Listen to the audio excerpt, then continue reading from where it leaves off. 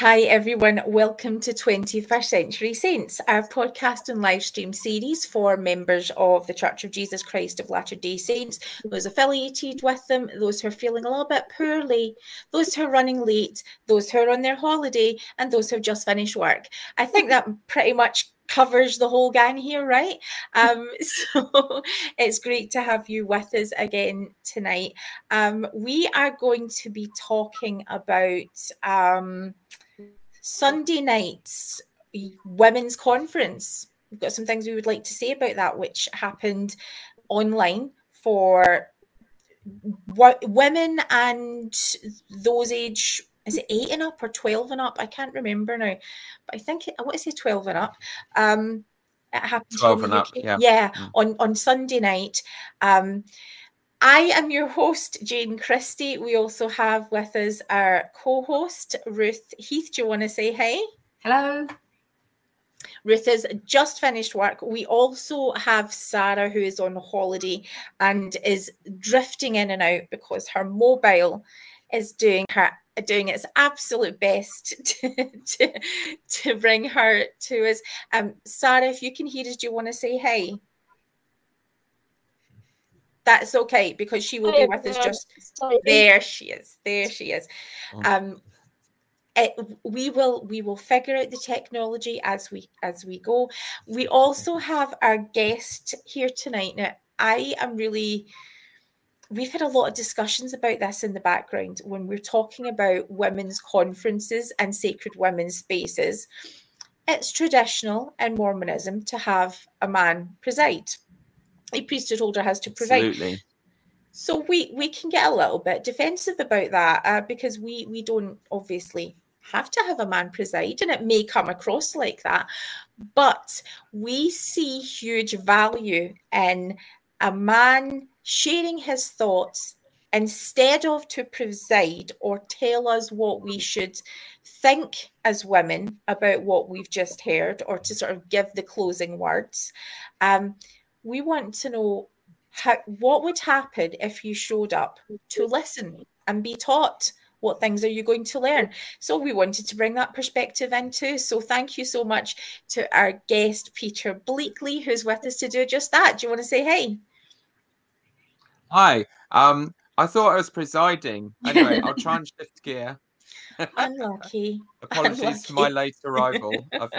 I've been taking rebellion to the streets of London today. I've been out marching with the teachers' strike with 40,000 people up to Trafalgar Square. So I've been these are the things I want to talk about first. I'm in the zone.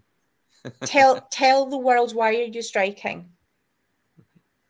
So the National Education Union, which is the biggest teacher union, is striking for better pay and for the government to fund pay rises, because they've given us small pay rises that below inflation, but they've taken them out of the local school budget rather than giving more central funding for it. And the profession's in big trouble. Within the first 4 or 5 years of teaching, a quarter of all teachers leave the profession, which is a disaster. And I've got a lot of LDS friends, actually, amazing young mothers, young women who trained as primary teachers, and they would be like actual Mary Poppins. You know, they're the people you'd love to have teach your children. And it just wasn't feasible. Too much stress, too much work, and not being paid enough to make it worthwhile. And they've dropped out. It's just awful. It's carnage out there. So a lot of children have real instability now, with teachers leaving during the year and dropping out, and having cover teachers come in for short periods. And it's not good for the children, particularly in primary sector. So that's what we're all campaigning about. We're being totally ignored by the government so far, but we're determined. We'll see how it goes. And we had junior doctors out today as well, lots of other people. It's been because it's budget day here in Britain. So it's a lot of unions were on strike today at once, and we all converged on Trafalgar Square. It was very dramatic. I bet the atmosphere was fantastic, though. It was cool. Yeah. So we're with you. I think in Scotland, which is seeing similar strikes, and it was reached. Yeah. So we're with you guys. We wish you every success, and we support what you're trying to do. Ruth, how are things going with you? Oh, good. Budget day. You know, talk of the town in our office anyway, because of what I do for a job. But I'm also married to a teacher, so the current situation for teachers, and I think it's a double whammy. You know, I'm sure Peter feels this as well, that they took it on the chin for years and years and years as far as a real rate, real actual pay cut. Because you know, everyone was struggling. As a country, we were struggling. So, okay, they'll take it. So in real terms, their pay has gone down year on year for many years now.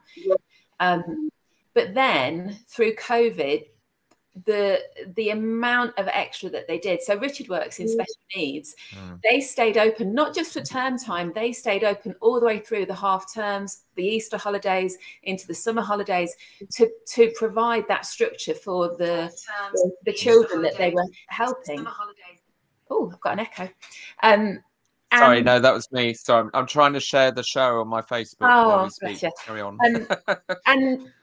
And they went above and beyond, as most people in schools always do. They went above and beyond and above and beyond. And now to be cast by the government and the government-friendly press as they're somehow being, coming to the table asking for something when they've got it good, is just really rubbish. Now, fortunately, I think there are enough sensible people in the country who say, no, I know a teacher, I know people who work in schools, I know that's not the situation. And as Peter said, all they're doing is taking it from one pot of money and saying, well, you've got to pay it to the teachers. Well, that takes money out of school budget, which pays for all of the resources, which is already underfunded. You know, the repairs that need to be done, all of those things, suddenly they've got to find it in another way and make the teachers the bad guys if the leaky ceiling doesn't get fixed. It's just absolute rubbish. The amount of teachers and support staff that buy their own supplies for the classroom. Yes. And that's gone on for years. So there we go. I'll get off my soapbox. Yeah, we're with you. We're with you, teachers, doctors. All of these services that we really depend on, that are not being valued in the way that they should. Yeah. So yeah, good luck, all of you. Queen Sarah, how are you getting on this week? What are you up to? I'm on holiday this week, folks, in meant to be sunny Cornwall, but it's been nothing but rain all day today. So I'm sitting here in Cornwall with a very dodgy Wi-Fi, well, no Wi-Fi signal, and only a mobile phone for cellular data. So if we struggle tonight, I'm sorry in advance. But it's good to be here. Yeah, well aware of the crisis that's facing so many public sector workers in this country. And for those of us that have worked in the public sector, we've been funding the public sector out of our own pocket for years and years and years. And it is time we got serious about caring for people in this community. Absolutely. So thank you for sacrificing your holiday time to be with us.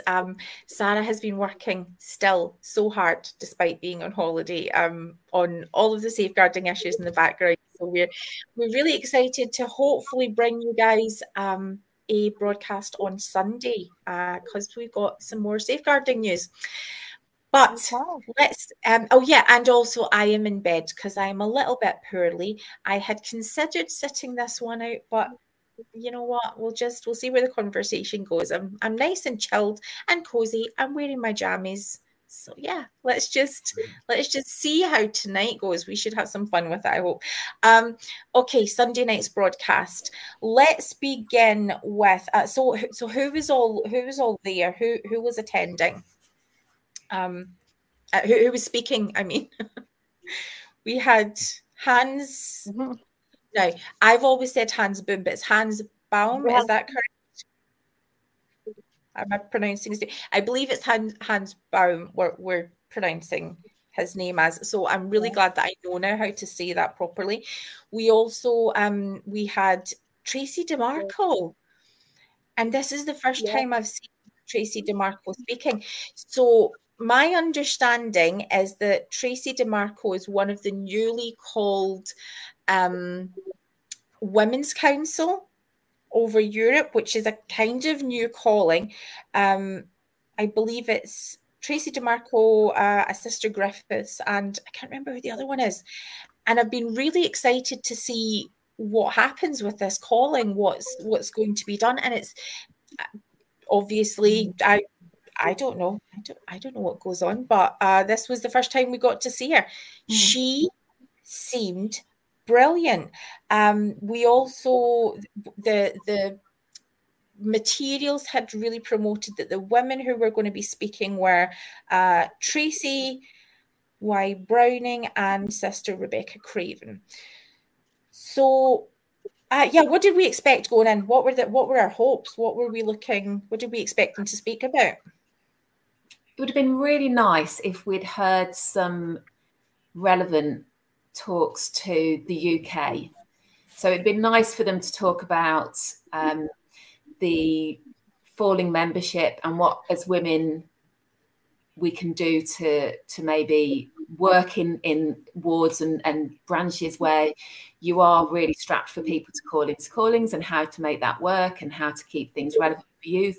I'd like to hear something about mental health, because I know there's tons of youth struggling with mental health, and there was nothing that touched on that. It's just very ephemeral burdens, just all the sort of buzzwords, but nothing that really dug into the gritty stuff. And it'd been good to talk about cost of living crisis and COVID and the realities of the stuff that people have actually lived through.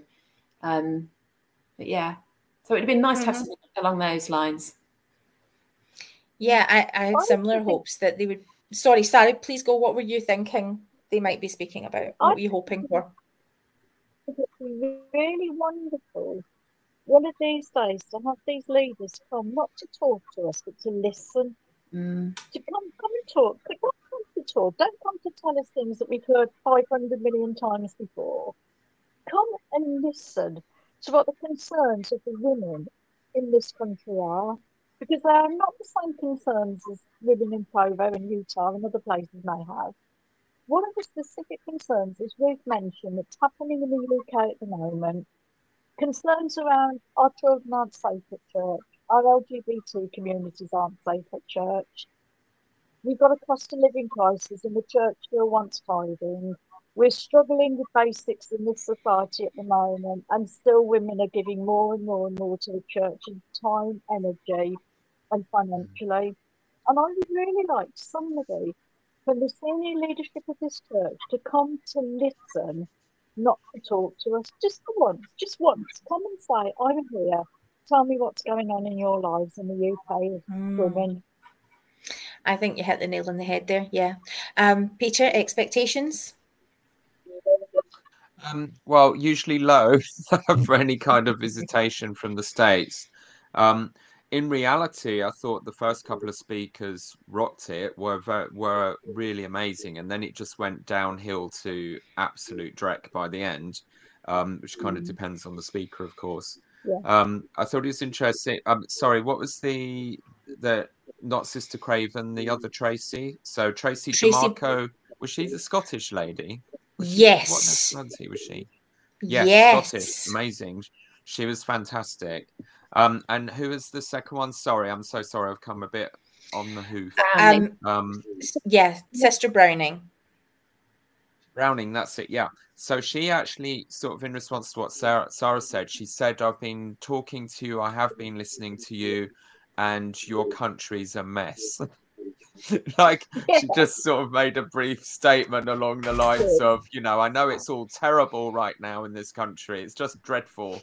But then she didn't say anything specifically relevant at all to what dreadful things are apparently going on in Britain. She just told us about a lovely holiday in Mexico, didn't she? Yeah. and buying a nice picture and a cute faith-promoting story with a coincidence being a miracle, which is something we're often talking about, is all they've usually got to offer as the miracles these days. It's the little coincidences, isn't that lovely God intervening? But again, those are generic ideas. It's not specific to our country. And in the, we've sort of labelled this, the British Rescue Continues, like when Quentin Cook in the adult session of their visitation a year ago kept going on and on about history and boasting about his Kimball ancestors. And he kept saying, I'm going to come to the future. I'm going to talk about your country and its needs. And then he just ran out of time and sat down. He never got there. So again, we keep over and over again. So I totally agree with you. I mean, the main disappointment is they never actually address the real issues going on. They just chuck out vague, touchy-feely, feel-good stuff, which we can get already. We've already heard it in General Conference. You know, why do we need to gather for more of that? What you bring into our place and our people? Yeah. And save the airfare. The Scottish lady was best. In the States, couldn't they? If it's generic, it yeah.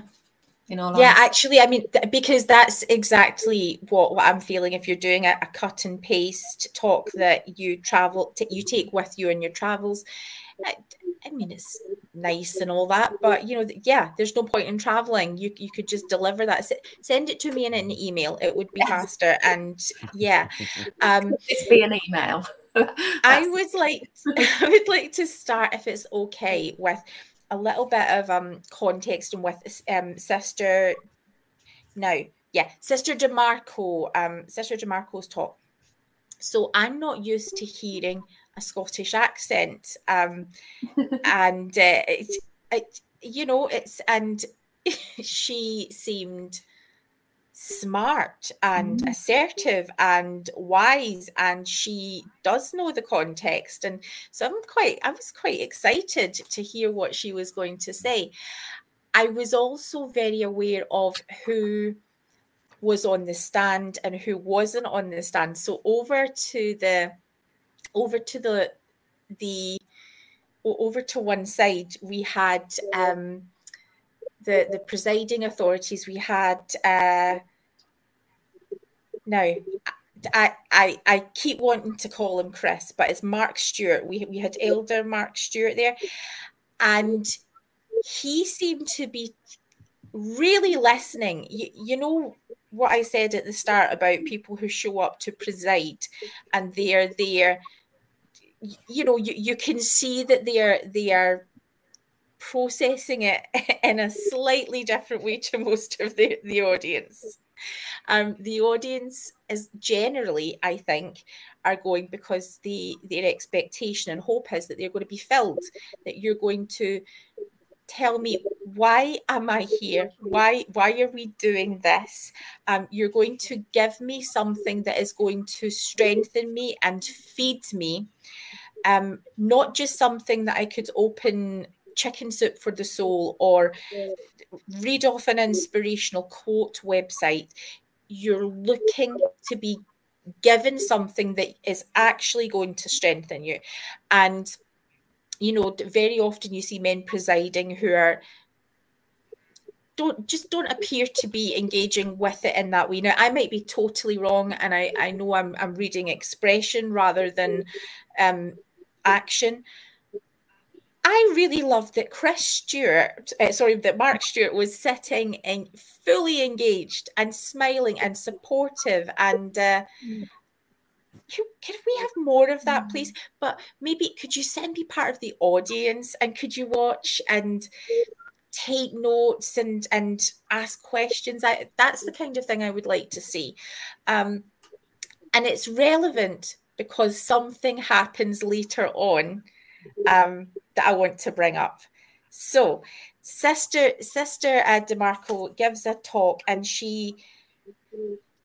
I feel like it's going to sound very generic when I'm sort of relaying some of the things, but she talks about women feeling overwhelmed, overburdened, all of the demands that are placed on us. She's saying, I know the Saviour thinks you're great. She talks about women's witnesses.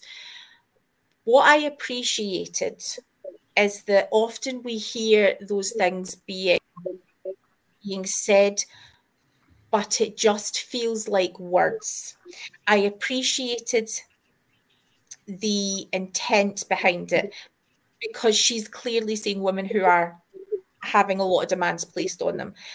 Now, I would suggest that some of those demands are placed on you by the church. I got the sense that she's talking about sort of the world's demands, a woman's role, and women having lots of conflicting messages. But some of those demands are because you're asking women to carry the church in a lot of ways. Her point really, I think, was seeking comfort or peace in the Saviour. And I found it to be quite empowering and it was nice. It was a nice talk. Any thoughts? Yeah, I think she talked about women being undervalued. And as you just said, you've absolutely hit on it, which is this is applicable for how the church makes women feel. I think she did probably mean it from the world's perspective, but maybe she was also being a little bit realistic and saying this is from the church. So undervalued, unloved, worried about the trials of others, overworked, fearful, and concerned about, do we make a difference? And when you think about that in the context of women's at church, they are the genuine concerns and fears. And so many of those things could be addressed very, very simply.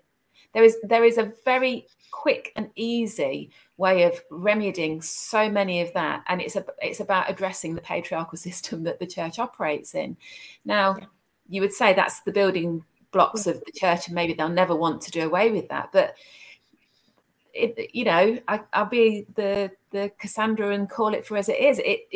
That is how you will keep women in the church. Value them, actually consider how to make use of them, their strengths, really play into their strengths, because they can make a difference if you'll allow them to. Listen to their concerns. They're right, they're on the money, they know the stuff, and when they're worried about the trials of others, they're the canary in the coal mine. They will tell you what is going on at grassroots level. Listen to them, or don't at your peril. Men of the church, not you, Peter, men of the church, that's the reality of it. So when she's saying these are all the things, and maybe she is referring to the world, I think if only the church would recognize that they are in a perfect place to make such a difference to so many women at churches' experience of being active, faithful Latter-day Saints. Yeah. Sarah, what were you thinking about Sister DeMarco's thoughts? I think, yes, she addressed very, very well a lot of the feelings that women have and a lot of feelings that women are struggling with. And as Ruth said, a lot of those come from some of the expectations that we are supposed to live up to at church, and the frustrations and the difficulties and the challenges that brings. But I also think we need to remember that not all women are feeling like that. Some women are feeling that and are struggling, but not all women feel that. Some women are actually feeling that they're kind of doing okay, and actually they're feeling that they've got their boundaries and assertiveness in place, and they're able to kind of get on and be useful and make a difference, and are not necessarily always feeling overwhelmed and burdened. I do think it was really important. We've heard it 500 times before, but it's so important to hear over and over again that the role of the Saviour is to love people. When she pointed out that he said to Peter 3 times, "If you love me, feed my sheep." And I think that's the most important thing that came out of her talk. If you love Christ, if you really want to be a Christian and you really want to be doing things, the ministry, the work of Christ, then love people. And actually that kind of summed up everything that she needed to give the message to us. We know you're overburdened. We know you're exhausted. We know this is difficult. Loving one another is what's needed, because that will get you through those really, really difficult times. Yeah, and I would have loved to have heard that being expanded on, because I feel like because I love that's what you're hearing, because often what I did have these sort of feelings that okay, if you're feeling overwhelmed, overburdened, one of the answers is, remember Jesus said, go feed sheep. I don't want to feed sheep. Can I be fed, please? Can I have a rest? Can I just go lie down over here and take a nap? But yes, and that's why I think expand on it some more. Give us some nuts and bolts. What does that look like? If I'm feeling overwhelmed, I would love to hear you mentioned the word boundaries. Could you talk about boundaries? How can women set boundaries in church and say that this is too much? Because we don't see it modeled. And I think another, yeah, do you know what? I'm going to come to you, Peter, because I have a thought I'm going to sit on for a moment. What were you thinking? I thought she was stunning. As you said, she sounded like she knew her brief. She understood. She was professional. She was articulate. She is the kind of woman we meet all the time in normal life, you know, in our places of work, in roles of responsibility. And you very rarely hear from higher up any kind of echelon in the church, where they're meant to keep pretending their whole world is family and wifehood mostly, and they're not really meant to say anything meaty or doctrinal because that's the men's job. So she was clearly one of the amazing, remarkable women in the church who don't play those games. And you got men like that as well, and you just sort of lament because you always think, oh, if she was in Young Women's General Presidency or Relief Society Presidency, it'd be amazing. But by the time people get there, they get so intimidated, they get so institutionalized and scared. They kind of lose whatever independent thought or energy they used to have. It seems the higher they go up the hierarchy, or they would not be trusted because you're not meant to be thinking for yourself in this whole system. So she just shows the potential this church has to empower women, to give them leadership roles, which they do get, even though they're limited compared to men, through the church program, as it were. And the benefits we all get if we serve missions or give talks regularly or teach lessons, you know, that educates you, it gives you skills, it makes you a better communicator. And she actually, you know, absolutely embodied all that.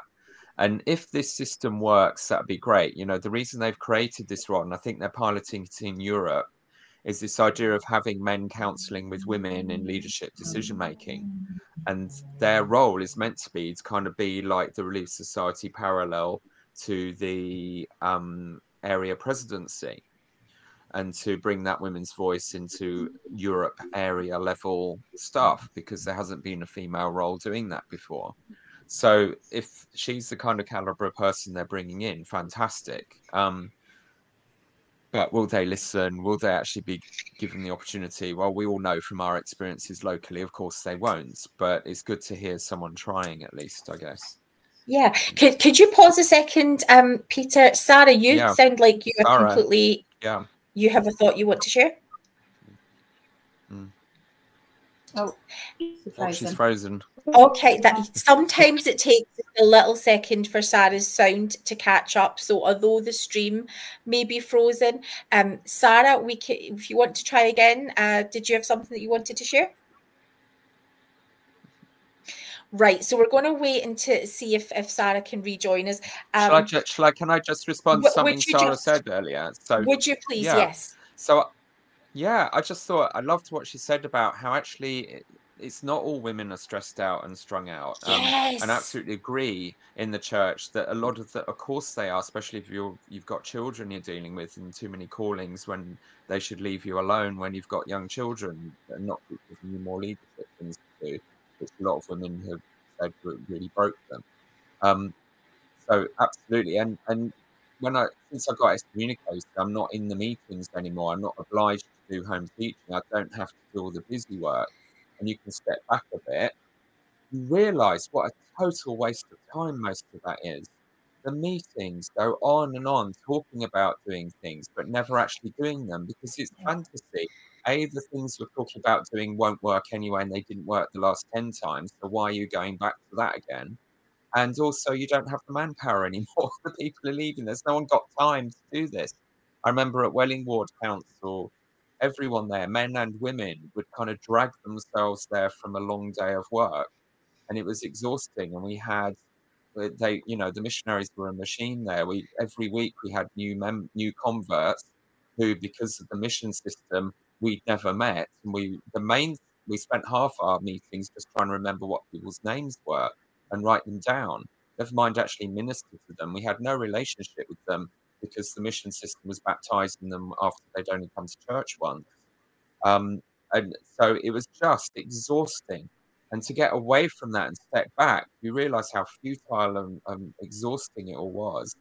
but also how it's futile, because if you don't address the real issues causing your members to leave, all these, you know, when I first moved to my new wards, it was thriving. We had a large number of amazing YSAs who the whole ward had invested their lifetimes raising through primary and youth. And we had an amazing retired missionary couple, got them on missions, encouraged lots of them to have temple marriages afterwards. There's about 2 of them left now. Nearly all of them have gone, and the divorce rate among the active members is higher than the ones who left. It's been carnage, all wiped out.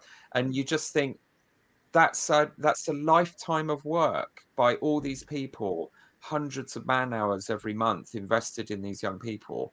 But because of the things they won't talk about, because of the things they won't address, the sexism, the homophobia, the lying about history, that we get tutted out if we try and bring up on a Sunday so we can start actually fixing the reason all your children left the church.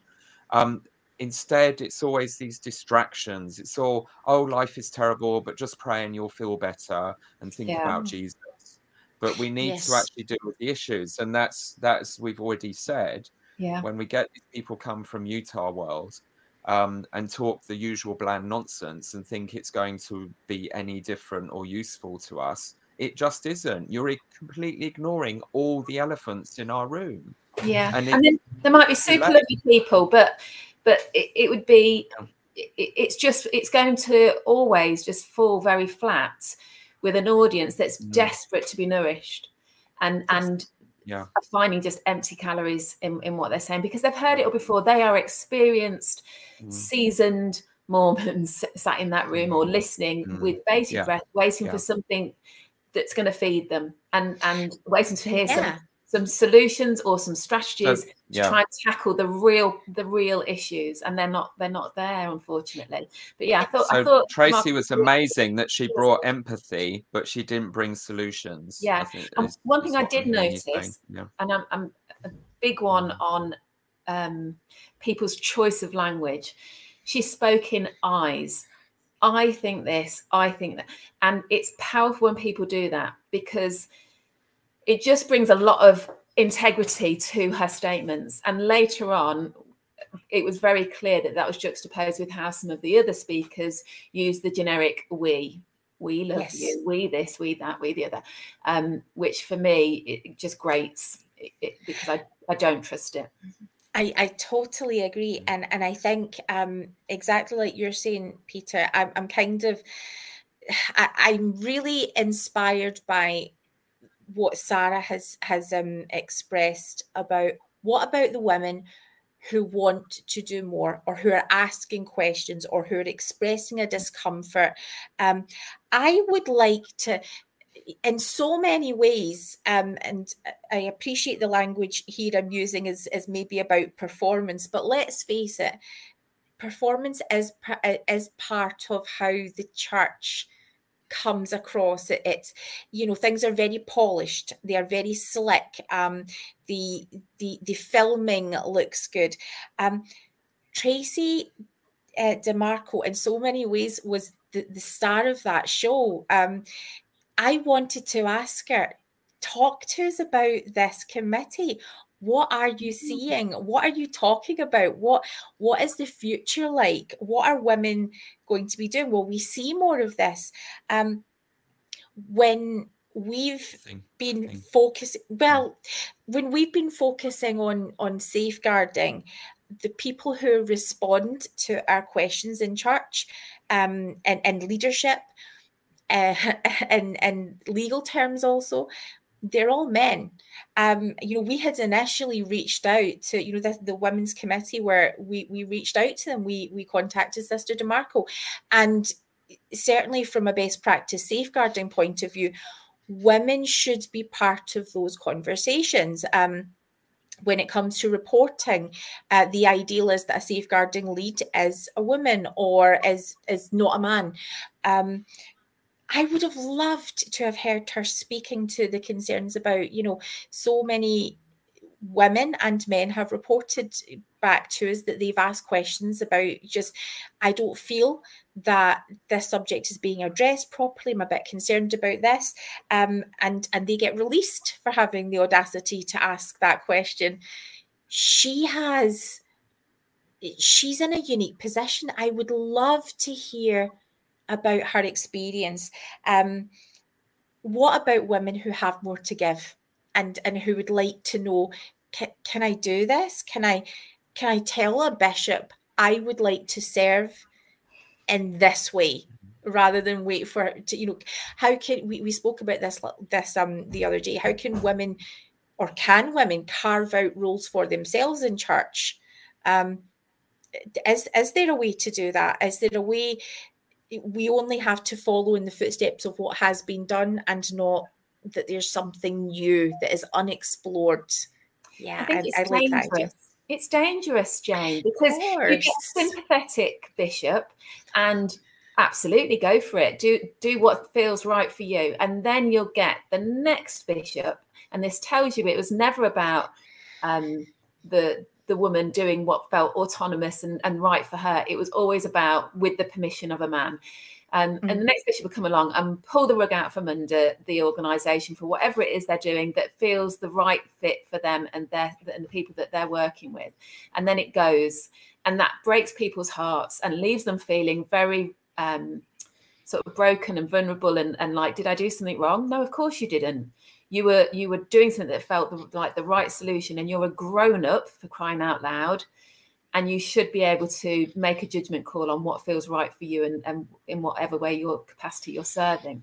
And I think when it goes to the Sister DiMarco, I think it is promising that they've got this sort of women's organisation running parallel with the area presidency. But I don't believe it. I don't believe it, in as much as I don't see Sister DiMarco being the closing speaker at a men's meeting and bringing it home and saying, right, I'm going to tie all the thoughts together because pat you on the head, men, I'm here now to tell you what's what.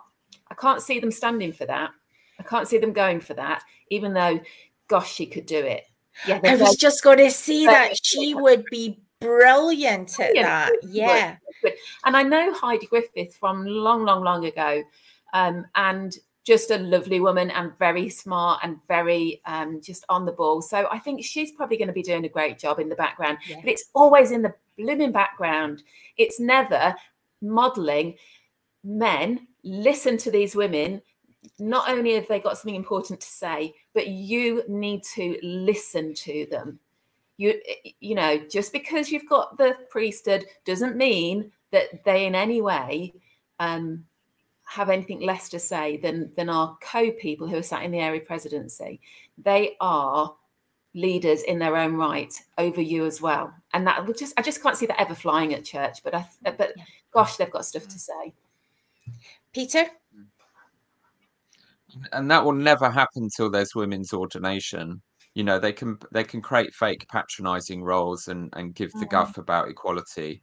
But until the person they are talking to is equal to them in the priesthood ordination system, they will never, ever, ever actually regard them as equals, especially when the whole system exaggerates the worst side of patriarchy in the men who rise to leadership in the church, or the vast majority of them.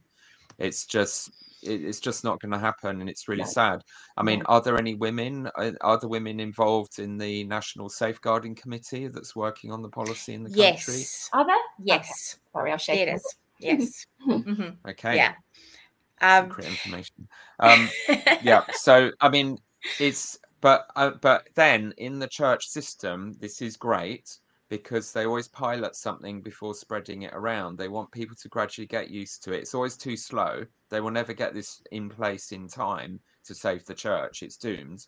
If they did it all now, they might just give themselves a chance. The women might hang around for this, but they're not going to. But this is their system, is you pilot something and then the men say how good it was to have the women's voice, as long as they didn't talk too much, according to Ballard, and then it will start to get spread, But the first presidency don't model this, you know. They or certainly in the recent generation, no women had even a hint that the family proclamation was being created until President Hinckley phoned them up and told them he's taking over the women's session of conference to announce it, because of course he doesn't want to upset all the men who'd have had talks prepared. This is their moment in the sun.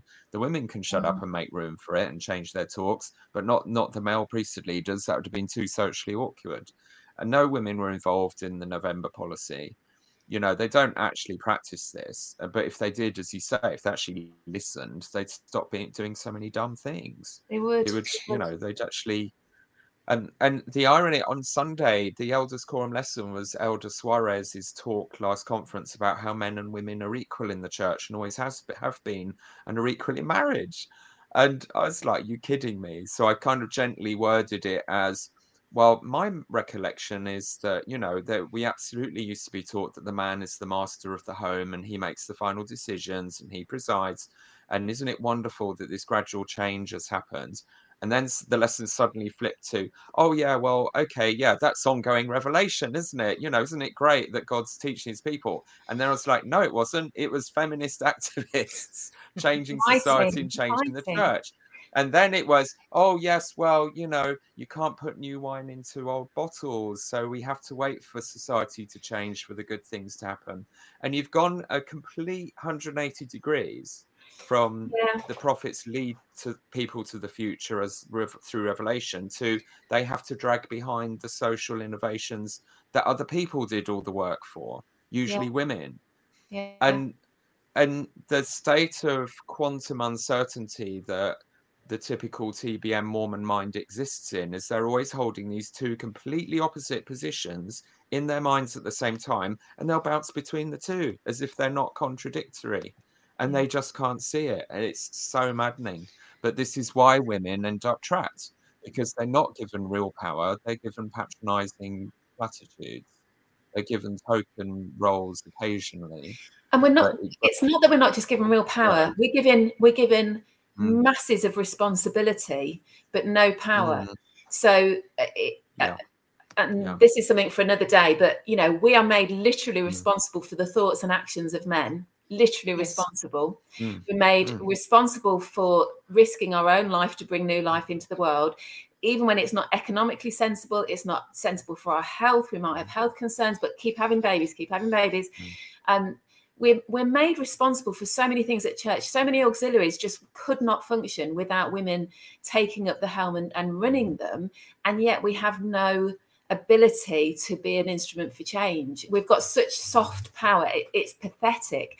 And yet there's so many very, very experienced, sensible women that have a lot to say and a lot of effort, you know, could have put a lot of effort into making good change for everybody, not just for women, good change for everybody. And I think it's moment sorry, go on. Sorry, I was going to say, the moment I sort of realized that they can't change, they're incapable of it, was when they announced the Come Follow Me study at home system, you know, a home-centered church supported by Sunday Church. And in the past, the only way to frame being the priesthood patriarch in the home in any way reasonably was to kind of say, right, if you're going to go for the women nurturing, you know, taking care of the social, emotional and feeding of the children, the patriarch role then is a spiritual role. You bring it, you, dad, are responsible for making sure your family has spiritual experiences. You make sure they pray, you organize family home evening, you do the spiritual things, you teach your family. At least that gives them a job. But when they presented this, they immediately put it all on the women. There was no discussion at all about men leading the Come Follow Me. They talked, and the films they showed about it, it was all, this is another thing for women to do. And I was like, hang on, what? How does that work with our narratives of the priesthood holder in the home leading the religious life of the family? Like they just want to give all the jobs to the women. Yeah, they do. They literally gave that job as a yet another burden for the mothers and the wives to feel guilty about and carry. Yeah. Well, let's push along a little bit. Yeah. So we don't have Sarah. The link isn't working. I think that her mobile is just struggling with the job it had to do. So she is going to join us in the comments. So if you are listening, hanging out there is going to be great, because we've got Sarah with us, in spirit and in words. So I want to see more from those women, because I am a lot more hopeful. I think sometimes we're beginning to see some precedents being set. I don't know. I have a feeling that maybe we'll see some changes or some progress in that way. But certainly with voices like those women, I want to hear more from you. So that's my formal request. Talk to us more about what's happening, what you think, and what your solutions are. Let's move on to Sister Browning, who was bloody brilliant. I liked this. I'm going to just jump straight to Ruth. What were some of your impressions? Yeah, I did like it. Again, she was for me. Those two first speakers were for me the highlight of it. I thought it was a little bit tone deaf in just because she's flown in from the States. She's talking to women in the UK, and she's straight away talking about holidaying in Mexico and going ziplining and buying artwork, and it just feels a little bit like she's talking to a certain group of wealthy women that maybe it wouldn't resonate with a lot of people in the church and a lot of women in the church. So, but she seemed like a really lovely lady, and she wanted to bring a real life experience in that, and how she'd read it as spiritual experience. As soon as she started giving the experience of the zip line, I knew where we were going with it, with the whole analogy. And I thought in some ways it was quite a good analogy, the whole, putting down things of value for something that was better, and this heavy harness, but it was all worth it in the end. I thought it's quite a nice little analogy. I think for me, with both the analogies that she used, what jarred with me is she talked about them as far as burden. So the burden was putting on the harness to go zip lining, and both that and buying artwork, I just felt like, but they're choices. That's not a burden. That's not like caring for a disabled child. That's not like the burden of mental health issues or, poverty, or this is something you're choosing to do with your family for fun. And I know it's an analogy, and I know she just wanted to build on that that picture. But I just felt, gosh, maybe there was been a better one. And that she talked about getting to the top of the zip line and having this beautiful vista, and she felt the spirit. And I know I'm sitting in a different place now, and I probably would have done 10 years ago, thought, oh yeah, it was the spirit that she was feeling.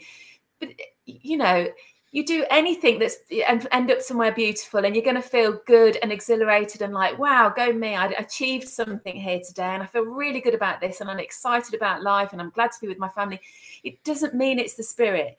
Because if it did, it means that everybody else who's walking on the planet having those good feelings, who also are choosing to zip line in Mexico, you're negating their good feelings, or saying that they're feeling the Holy Ghost about zip lining, and they're not. It's just good feelings are good feelings, and it's elevated emotions, and you're jolly well right to have them. It sounds like a fabulous time, but I take it with a big pinch of salt that it then links to the spirit.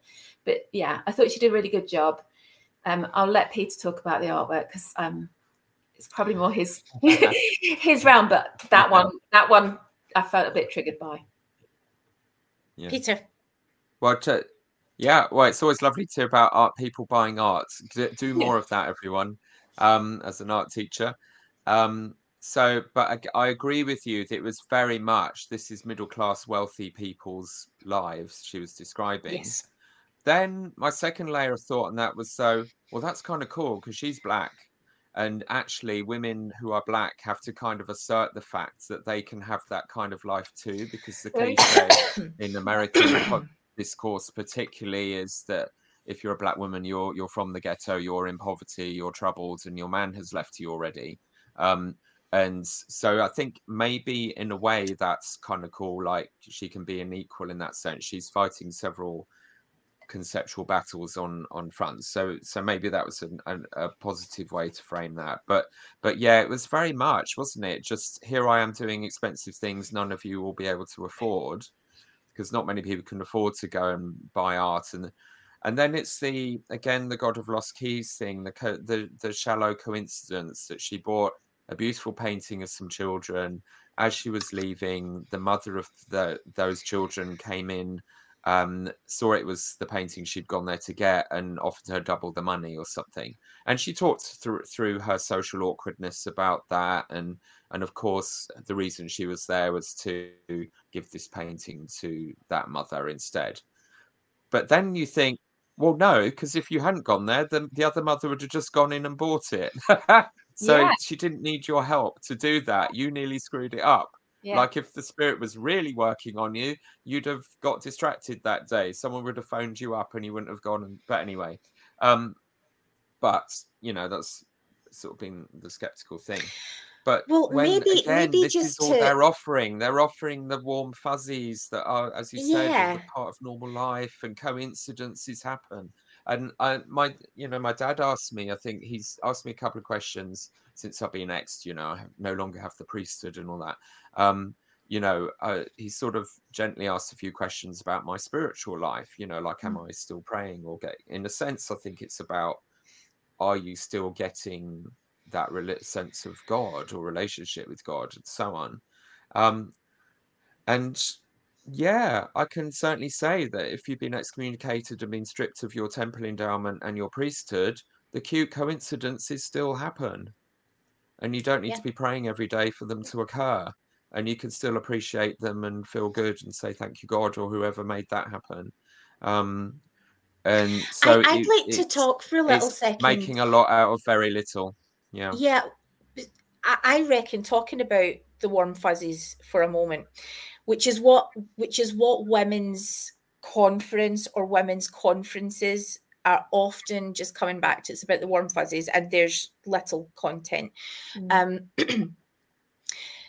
My experience of what I would define as the spirit, I am quite happy to be the only person in the whole world that will call that thing the spirit. So if it's the God of Lost Keys, that's absolutely fine, because I needed the keys, and in that moment, if I'm finding some kind of divine connection, I'm happy to call it that. I love that, Richard talks about it being the same feeling as, driving over a humpback bridge that your little girl would experience. Yeah. I remember teaching a lesson to young women, not out the manual. I took them outside. We all stood on a very low wall, and I asked them to jump. But in the second before they jump, just to pay attention to what that feeling is. I think that's what eternity feels like. I think that can be what the spirit feels like. I can connect to the spirit in the warm, fuzzy ways, or in but it has to be accompanied with the painful ways and the less comfortable ways. And I'm okay with all of that, as long as there is substance to it, and that is not what my whole faith hangs on, I guess is what I'm saying. So I feel like there's a place for it. If she's seeing God in those moments, awesome. Tell me more, but also give me something to work with. And I actually feel like she did, because as she's talking about having to feel like, I mean, it is a bit silly. It's that they're experiences that most women who are in that audience are never going to have, of especially, the demographic of being older women in the church. We're an aging church, of having to feel safe while someone is going to catch you, or this machinery is going to work, having to trust that you're not going to fall to your death, but also having this connection moment with another woman who's in pain. And she talked about the God moment for her was how she talked about how it was sort of an awkward moment, or an awkward thing that they have to get through, and they got through that by talking. So she talks to this mother, because she doesn't initially realize what the situation is, and that she's talking to the people who are harnessing her in and helping her to feel secure. And I thought she gave us a little bit to work with there about how those conversations are really important, because that's the warm fuzzy. The coincidence is just almost sort of the red herring. The warm fuzzy, the real moment is in that connection. Yeah, it's the human connection, isn't it?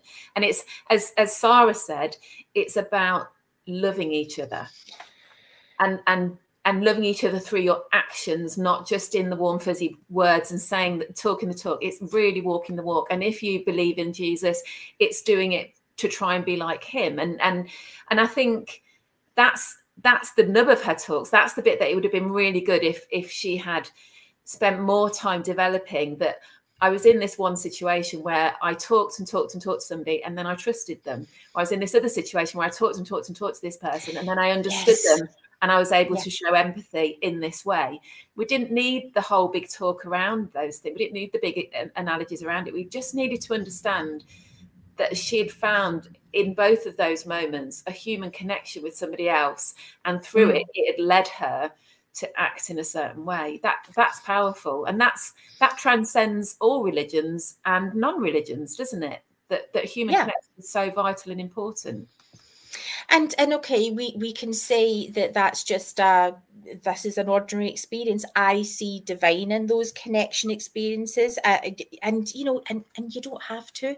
That's what it looks like for me. So I think seeing it as opportunity. We could have those conversations with anyone. We could have those God moments with anyone. But she gave us a key there to what I would like to keep from her talk. That's one of those things I wanted to hold on to. But she was talking about how I don't even know what I wanted to do with this. She referred to keeping her covenant. Not I keep my covenants in this sort of generic broad, all of them are ticked. She talked about her covenant, and I don't think I've ever heard it talked about in the singular before, and I liked that. She knew exactly which covenant she was talking about there. Did you notice as well that the first two speakers, neither of them quoted from the Book of Mormon, and neither of them quoted modern day prophets either? They both focused on the New Testament. They're both focused on Jesus.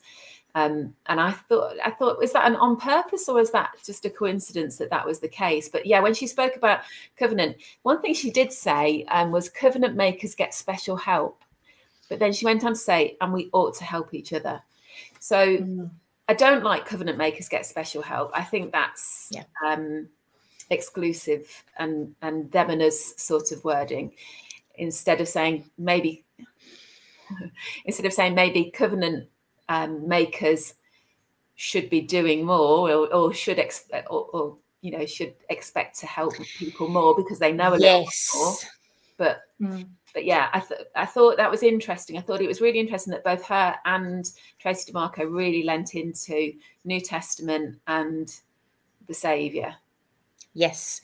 Peter, any other thoughts about that talk, or shall we move on? I think, yeah, I mean, you mentioned earlier sort of, we were talking about how can women step up into making roles for themselves. And what struck me is everything you need to run the church properly is in the seminary scriptures. D&C 58 is all about being anxiously engaged in a good cause, and you've already got permission. And it then follows up with, if you only do stuff kind of grudgingly when other people tell you to, you don't get any blessing for that. In fact, you're damned. And I think that ties in really well with Jesus's teaching on the Sermon on the Mount.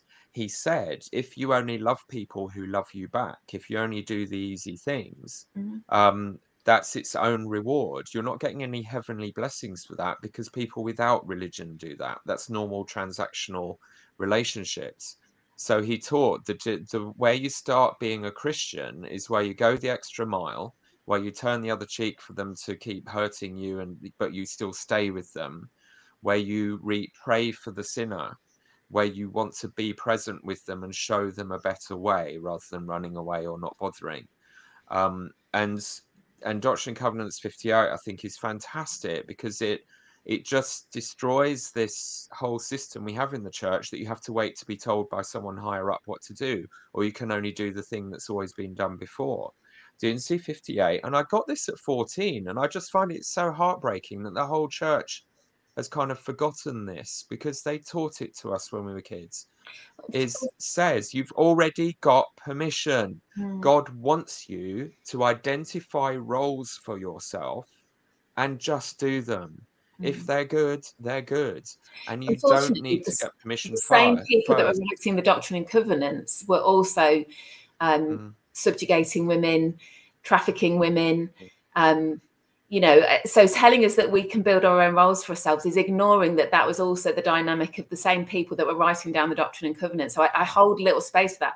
I'm happy to go to the New Testament and do the whole, you know, look for the need and be the need. But I find it really tricky and challenging to give space for Doctrine and Covenants when we've not publicly and categorically distanced ourselves as an organisation from those people and their practices at that time.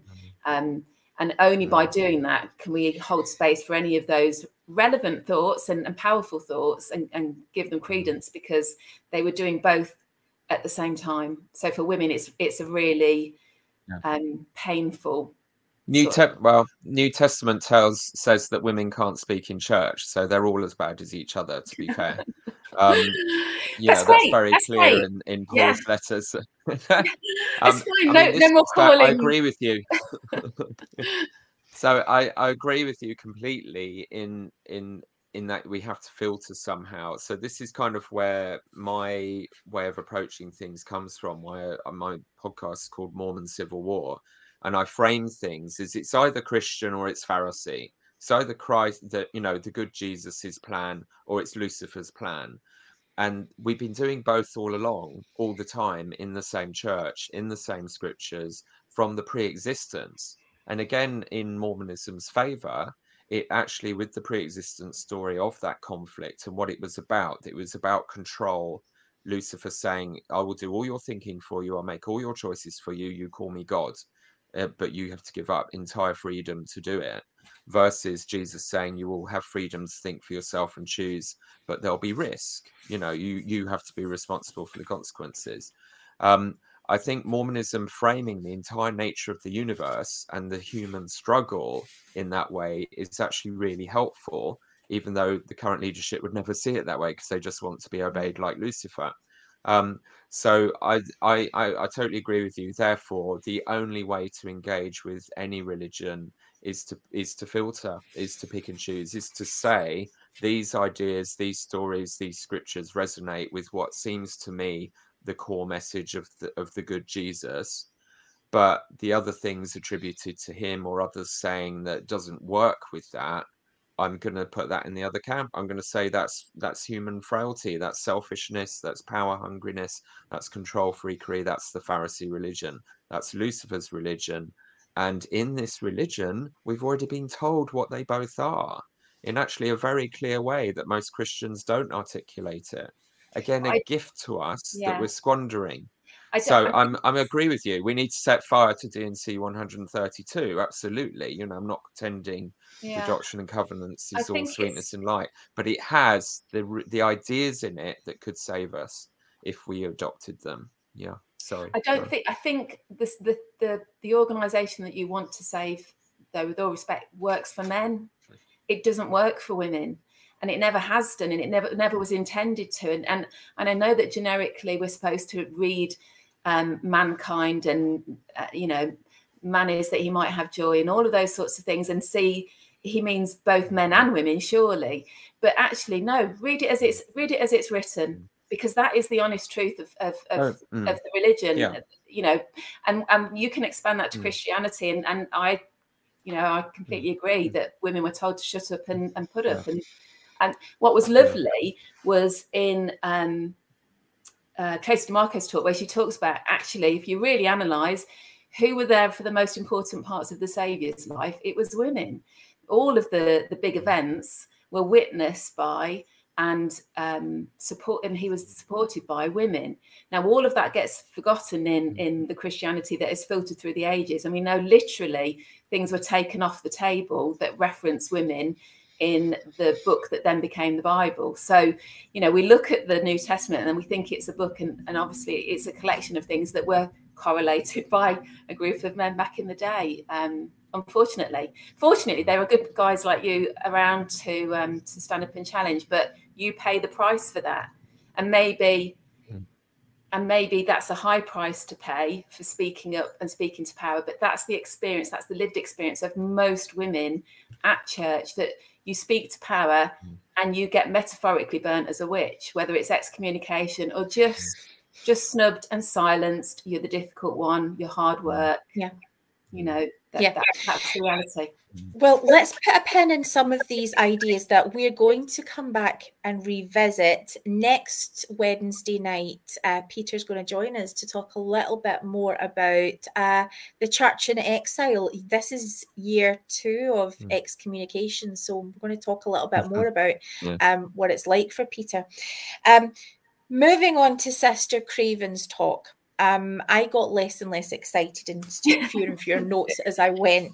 I found this particularly difficult, and I know that at General Conference, people had sort of similar difficulties. Ruth, do you want to maybe summarise what was being spoken about?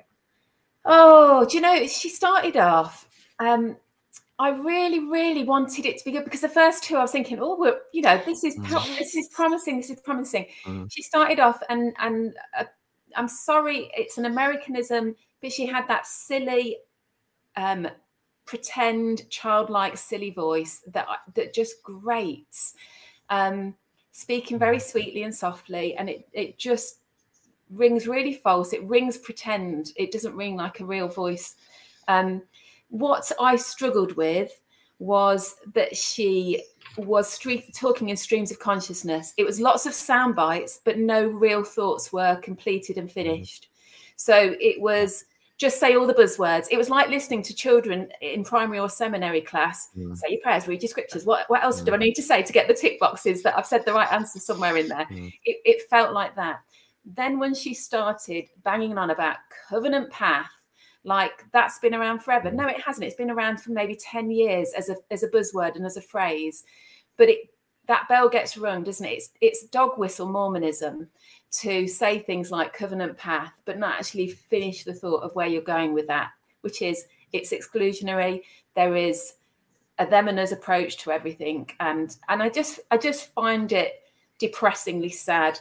She also then wanted to talk about the prophet and how wonderful he was, and how Elder Cook says how wonderful he is. And I just thought, you're just navel gazing now. Don't tell me how somebody is wonderful. Let me see them in action being wonderful, and I'll say that they're wonderful. But I don't need to take your word for it. Well, could we rewind back a little bit to the beginning of the talk? And this is where I start. The beginning is where I started to struggle. What I love is when in conference we get to see voices or talks where we get to see marginalized voices being amplified. That is exciting and beautiful to me. And I think the best example that we have ever seen of that was a few years ago, and there was a Special Relief Society conference, sort of very edgy and fun and not conference-like at all, presented more like TED Talks. And they used that opportunity to ask a queer woman to come and speak, and didn't speak for her, but it was a perfect way to amplify the voice of someone who is traditionally marginalized. At the beginning of Sister Craven's talk, she immediately goes to amplifying the voice of a young woman who is in a wheelchair. And we don't get to see that. I don't think I've ever heard a wheelchair user speak in a conference or anything like that. And she's a young woman. This is very, very good.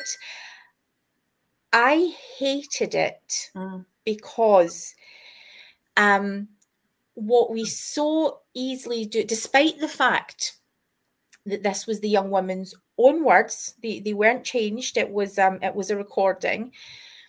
We jumped so quickly to making disabilities or marginalized voices like disability porn, like emotional porn. And we're supposed to sort of tilt our heads, say, oh, that's so sweet, and look at your testimony. We have a tendency to infantilize the voices of people in the disabled community.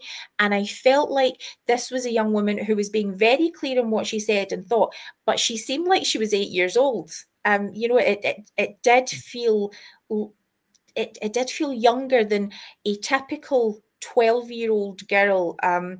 Is no longer. I remember when I was serving in the young women's presidency, one of the first things I did as young women's president was to go to the young women's cupboard and chuck all of the books out that were about pinafores and butterflies and just because our young women aren't 8 years old anymore. They are beginning at 12, going through to 18, and they are mature and they are smart. And maybe the days of a 12-year-old being they're not that age anymore. I really, really struggle with talking down to young women because they can handle it. They are ready to be treated like the young adults, the young women that they are. And I say that in an inclusive way. Often we have a lot of transgender in our wardrobe alone. You know, there are transgender young women who are not women. They're part of the audience. So while I love seeing the mic passed, I don't even know if I can verbalize exactly why it was a struggle to me. Because it didn't seem to do anything other than double down on, here is a young woman who feels the spirit. I don't know. Would one of you guys jump in and see if perhaps this? I've just tried really hard not to think about it because I didn't like it. So continue. How about we go to you, Peter? It's difficult, isn't it? Because we want inclusion, and as you say, this is a rare thing. It was great to have someone in a wheelchair speaking and being listened to by everyone as someone with her own voice. So I thought that was very positive. I don't think you should be necessarily surprised that it ends up being a ditzy testimony, because that's what the leader lady was doing with her whole talk. So it's all on the same spectrum, and it's going to be faith promoting, isn't it? I mean, you could say Jesus started all this because he made pity for the disabled a key part of his ministry, and then healed them. And so that's a big part of the narrative, you could say. The idea of how do you cope with completely outrageous injustice, unfairness in your life because you have some kind of mental or physical disability, or a situation in your life you cannot change and you're kind of trapped by. So I think it's valid to speak to that and to speak from that place. It is symbolic of the things we all experience that can be a bit like that in our lives. But definitely, I mean, there's a long history of the church sort of doing disabled porn, and that's just demonetized you. But also, it's vicarious gratification from other people's suffering, and they really do it with the poor. One of the things that's really radicalized me, in speaking up against the leadership, is particularly the financial stuff. That the poor, they keep gloating about the destitute paying tithing. And the poor man, and even when the presiding bishopric were trying to gaslight and do a quick interview to have good PR after the whistleblower revealed that they were sitting on hundreds of billions of dollars in Enzyme Peak, one of the councillors in the bishopric had to say that if you have to make a choice between buying your children food or paying tithing, you should pay the tithing. They weren't going to budge on that. They were making clear this doesn't change anything. You must still do this.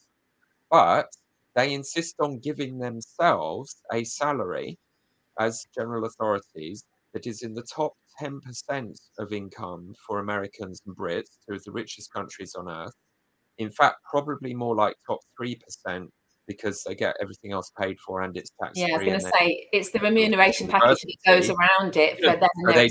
And they don't have half the expenses that would use the senior executive salary up. Yeah. And so they have already made sure that none of them will ever, ever, ever come even slightly close to the situation where they have to choose between feeding their children or paying tithing. Yeah. They're expecting the poor to do that for them. And they talk about it like we're all in this together and it could happen to anyone. And when you challenge people about the idea of why are we paying our general authorities high salaries rather than a survival stipend, they always say, well, if they were in business in those roles, they'd get far more money. You know, that TBMs rationalize that and make it seem okay. Yeah. But then they'll pile onto the poor. So it's sick. You know, the stories of the African missionary who scrimped and saved to afford his mission, and he's going to appreciate it more because he had to suffer, like in the Ensign, in conference talks, they say things like that. It's fetishizing the poor because their own children are not having to make that scrimpy savey thing. It's the poor people have to find everything more difficult, have to have the massive crisis of faith. Within a prosperity gospel, if you're poor, you need to improve within the prosperity gospel. Yeah. There's something wrong with you if you're not prosperous. So every time they do a talk about someone having to choose between feeding their children or paying tithing, I just think you utter hypocritical bastard, because you have made sure that their tithing, their actual tithing, is given to your family so that you never have to do that yourself. Yeah. So going back to talking about it as if everyone has to pass that spiritual test. Going back they make it harder for the poor to be Mormons. Yeah, sorry, go. That's all right. I was just going to say, oh, hi, Doug Vincent. She was an American young lady. And again, it feels like this talk was a recycling of a talk, and she'd prepared this clip before, because there are lots and lots of really interesting youth in the UK that would have been really happy to participate. And I bet that girl was really excited that this woman was taking her clip and using it and showing it in different firesides and presentations. But ultimately, it's tokenism. It really, really is. And it didn't actually do anything other than make a few people, like you say, just go, oh, isn't she sweet? It really, and it really bothers me, especially when I know that in most of the lifespan of the church, having a disability, whether physical or mental, was seen as a judgment from God. It was seen as you were less valiant in the pre-existence.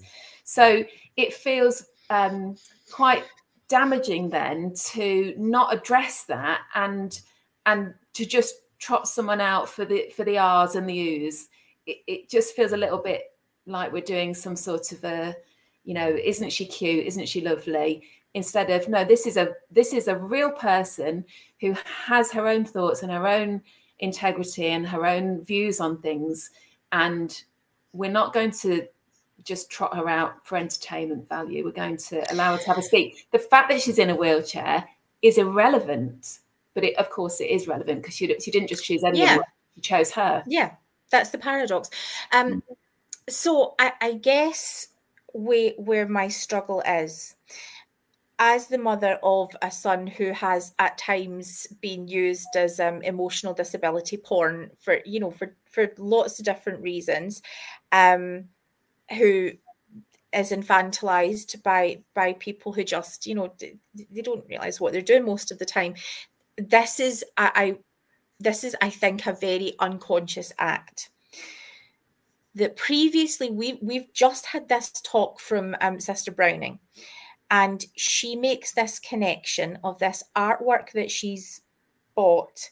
The mother of the child who's in this painting, they connect because she talks in this really vulnerable, honest way. You can feel the truth in the experience. And she's talking about how the mother traces the the outline of this daughter's back, because the child in the picture looks healthy. Later on, the child was going to be very, very sick, and Sister Browning totally understood what that physical motion meant, that as she traced that, that's what I used to do when it was my premature daughter, and I valued these pictures where she looked very healthy, and I would do that tracing motion too, and that was the beautiful connection. And I have struggled over the years with the ensign story, or the story of whether it's disabilities, but normally it would be something like cancer, where the person has cancer and they go to church anyway, and they still served, and they still showed up in all of these meaningful ways, and what an inspiration they are because they are still going to church.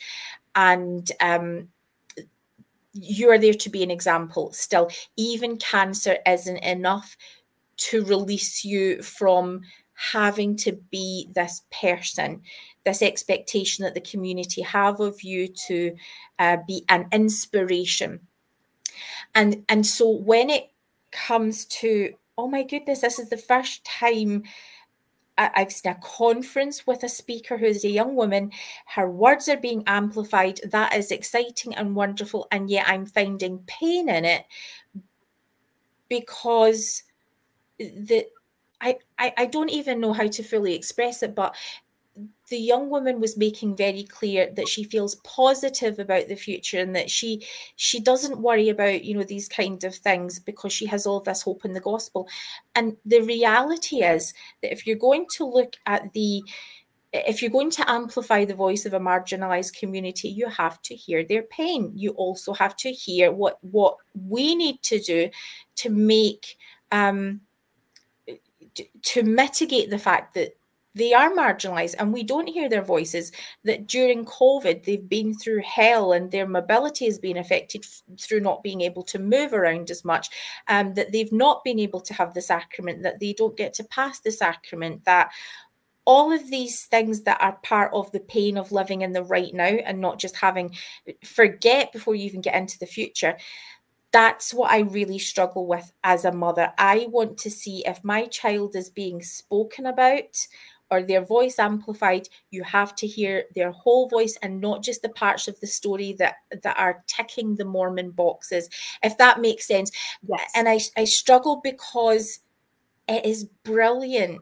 It was unfiltered. It was what she said, but it could have so easily been scripted, So yeah, later on, Sister Craven and Peter, you've already, Ruth, you had already mentioned this.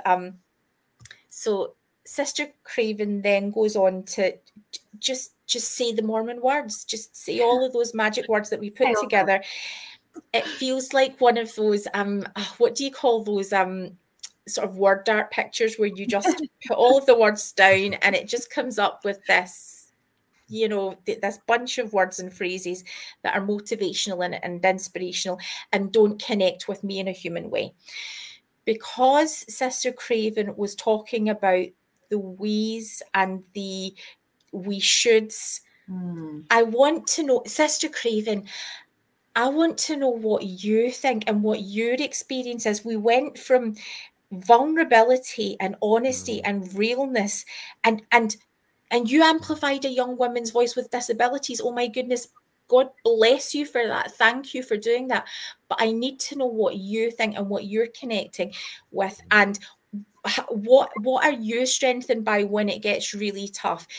Because even when you're telling me how wonderful the prophet is, you even start quoting another general authority to tell me how wonderful you think the prophet is. Have you had no experiences with the prophet that you could talk about for yourself? Tell me about you. Let me connect with you.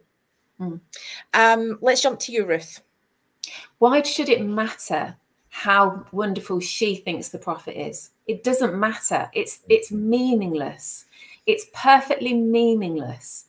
It really, really doesn't matter, because if you are there to talk about the Spirit, the Savior, it's Jesus's church. It's not the prophet's church. If you're there to talk about those things, then the other bits fall into place anyway. You shouldn't need to be doing the hard sell on Russell Nelson.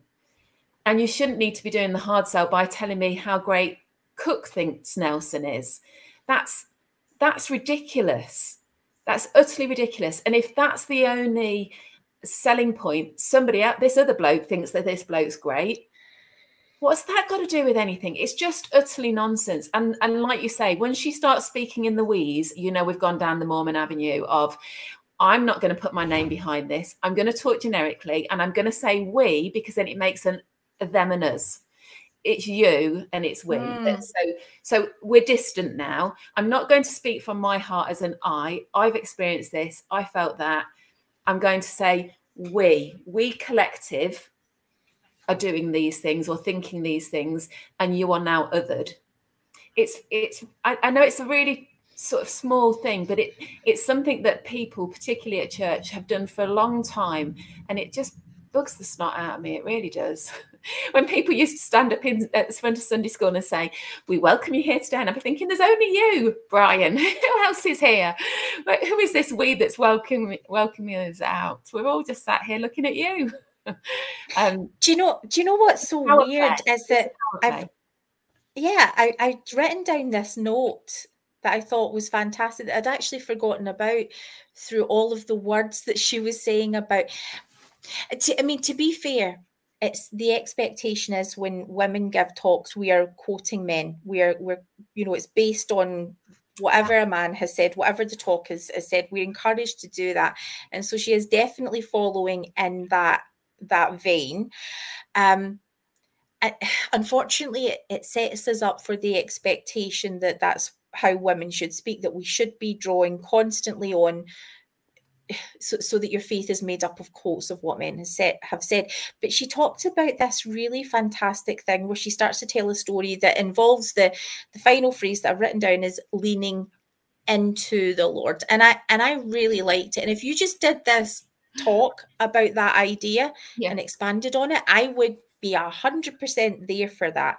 I also liked that as at some point I had noticed that as the previous speaker, it might have even been, I'm actually not sure, but Elder or President Baum moves over and gives up his seat for her so that he's no longer in that sort of he's no longer immediately sitting on the stand. He's moved out of the way and he's sort of sitting over next to Elder Stewart now, which I thought was very cool because we don't really get to see that. The presiding person sits where we can all see. I like that. But yeah, Peter, any other thoughts on Sister Craven before we move on Sister Craven's talk, not Sister Craven herself? Yeah. Well, it was just spiraling random consciousness things and trite nonsense. So, I mean, this is the thing that has driven my family nuts for generations, it turns out. So my mum used to, we'd have these big national conferences at the Royal Albert Hall in London or whatever. And she was, I think, like a regional PR person. So she's wanting some message to put into the newspaper article she's meant to produce afterwards and so on.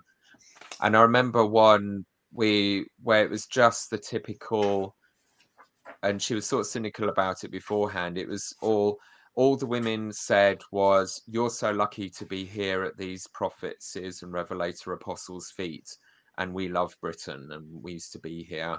And then they'd sit down, they'd say nothing of substance except to big up the men. And then the men would get up and just big up themselves. They'd be like, "You're so lucky to be sitting at our holy feet and just to have us here." And it's what they did again, pretty much in the British Rescue with the 3 apostles last year. They just talked about, "We love you. We've got these connections with your country. We've done no research whatsoever into what your real issues are right now, and we're going to waffle." And they couldn't be asked to actually prepare a talk. Like if I was in that position where I'm talking to a whole nation and I know they're down to 11% active, I'd prepare a bloody talk. I'd actually want to rescue them. I'd make some kind of effort to speak to their needs and be relevant, especially if you're going to fly to the country And you can't, even on the flight, you can't be bothered to prepare a talk. You're just going to wing it with aphorisms from conference. They're a bit shallow. You know, she's not, as a person, she's clearly not that intellectually whatever. Bless her heart, but that's the kind of person who's been promoted into this role, because she can stroke the egos of the men really well. And she's playing that role, and we see it over and over in the church. She's got the primary voice down. She is a dangerous fundamentalist. Like, if you actually listen to her talks in conference, the last one, she was going on about, I think it was her, about how pleased the Lord is with the 99 who just stick together. We've all got to stick together and be good and be the same and do the right things. And she was just speaking to that Utah culture of us and them, as if, I mean, in a way, it's good. Yes, be the 99. Don't be the problem lost sheep, because they're hard work. Well done. Like, people should get credit for doing the right stuff.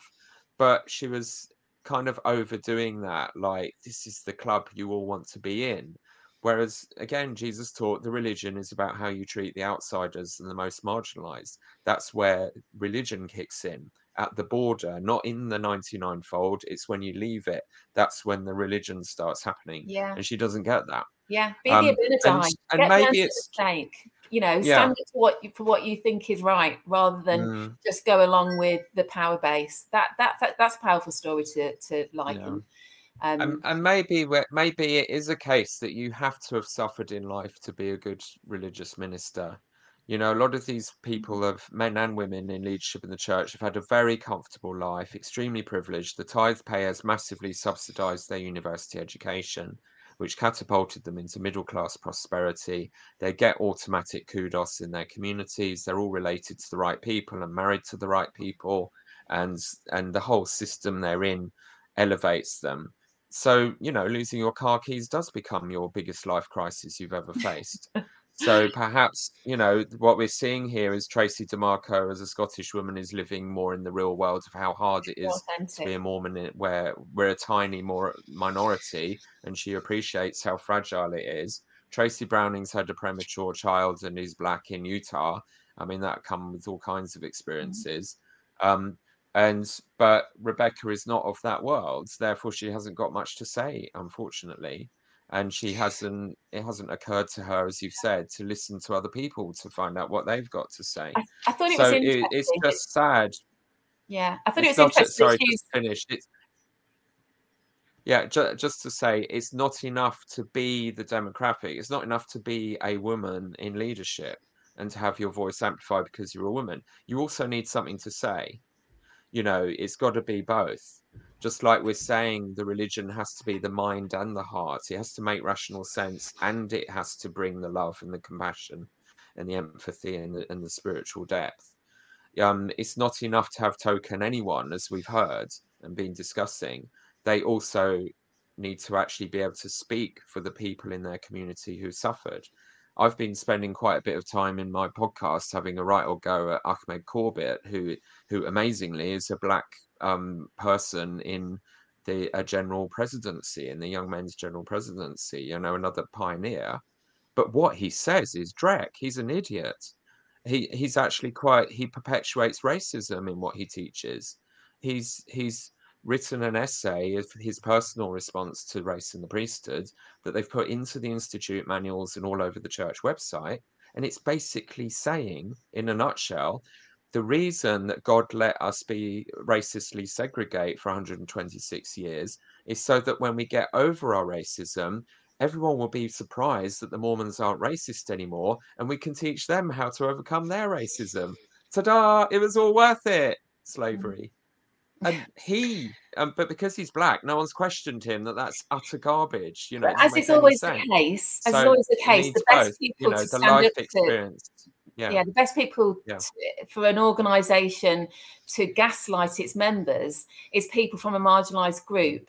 supporting the power base. So you'll have a black man being used to prop up the racism of the church. You'll have women being used to prop up the patriarchy and support those voices and echo and parrot those voices over and again. And I thought it was very ironic that she used the example of her grandson standing up, wanting to give his testimony and making up a nonsense story, just trotting out this load of diatribe.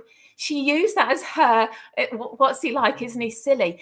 After just giving a talk that was trotting out all the Mormon jargon and didn't have any joined up thinking in it.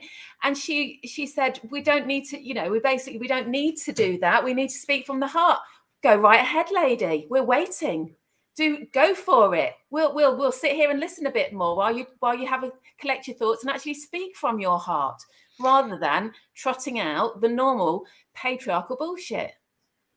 So she had held up, she had on the screen was a picture of the written testimony of this little boy who's just learning about spelling, and so she translates it as she goes, and it's the story that his testimony consists of. He's in China. He went to, and he is going to his work, and except there is a zoo and there is some problem at the zoo, and reinforces the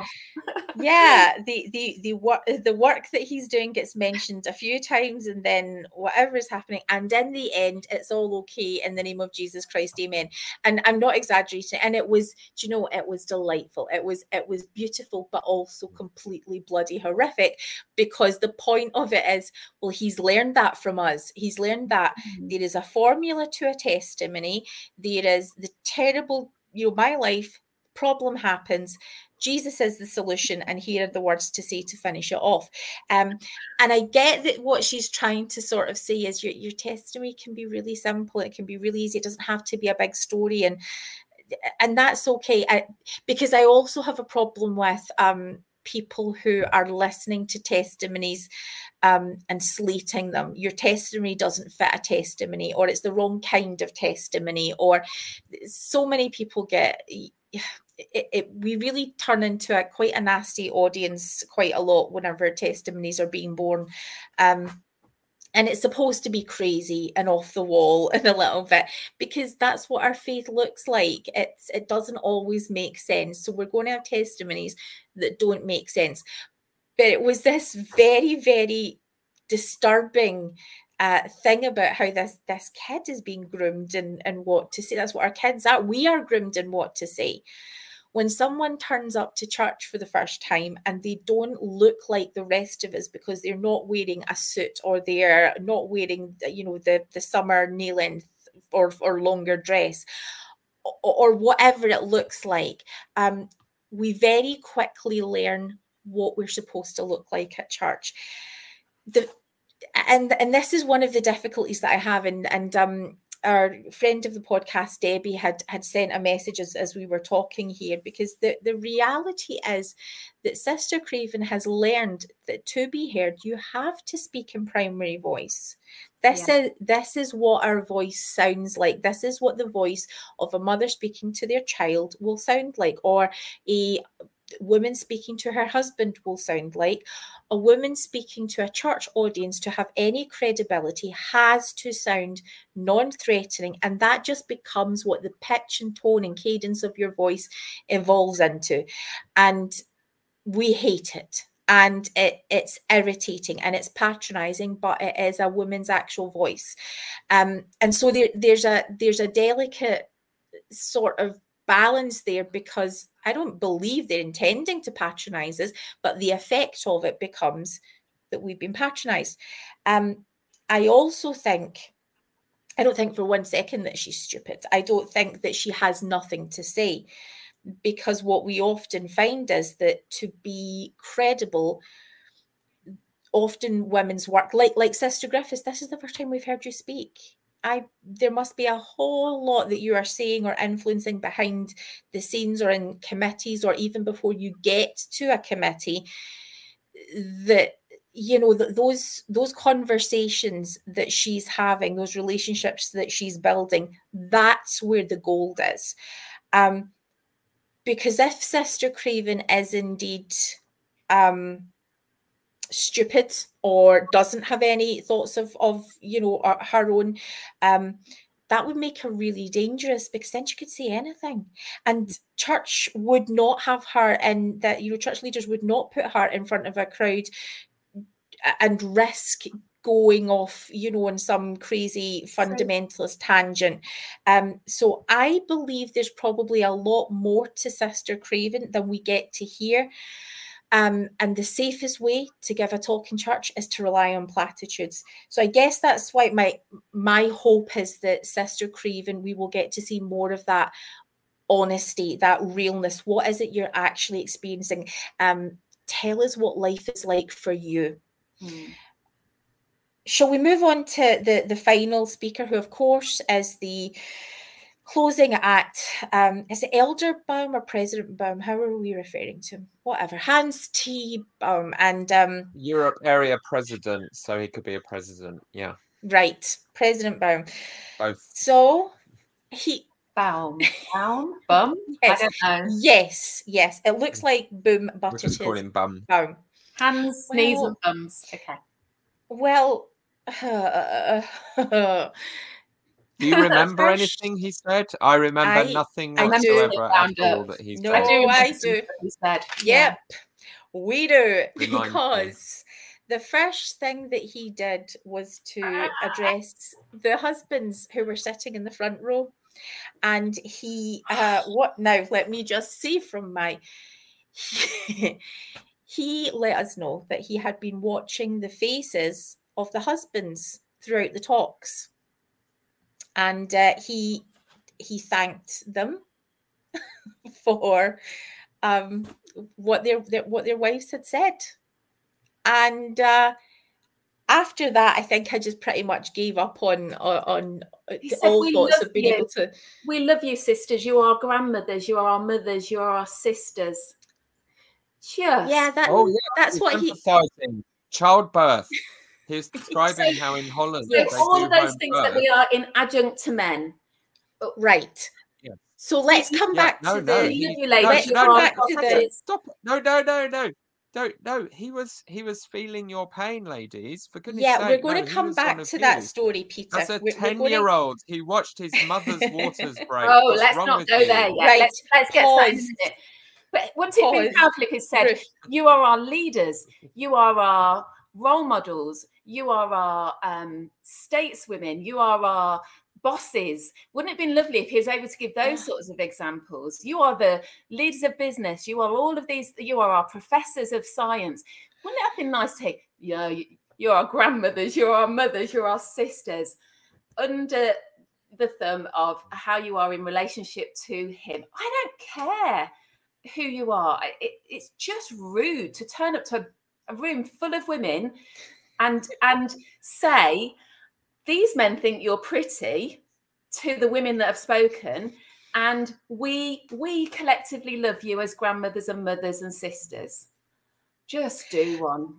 Well, it was circling back to the issue that I had very early on.